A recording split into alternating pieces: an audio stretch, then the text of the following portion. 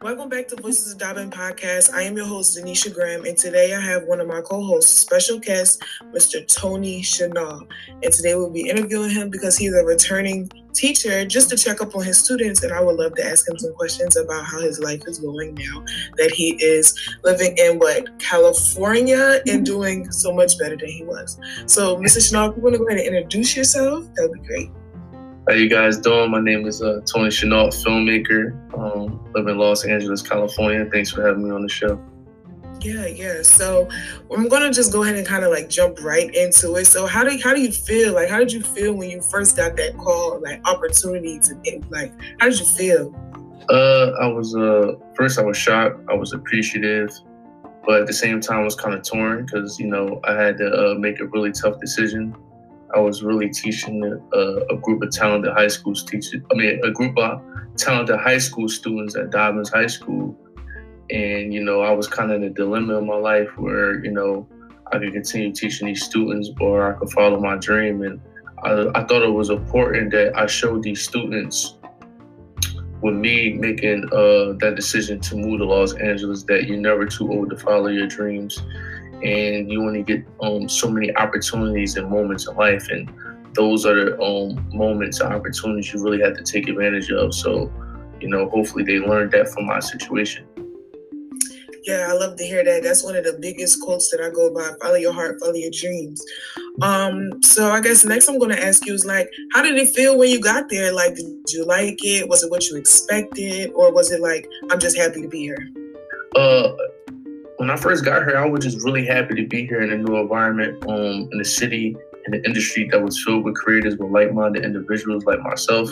So, I got here, got the ground running, and then Corona happened. So it kind of slowed up a lot of opportunities, and then things eventually picked back up in the summertime for me. And ever since the summertime, I've been just extremely busy with project to project. I produced a TV show on ABC called Emergency Call.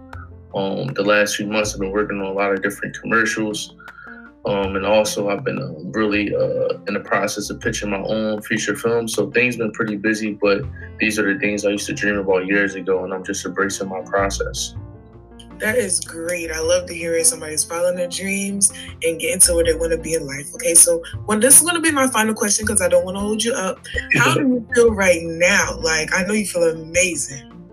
Yeah, I feel great right now. Like I said, man, got a couple conference calls later. After I hop off this call with you guys, I got to go get my workout in at Runyon Canyon. Usually I walk 2.5 miles.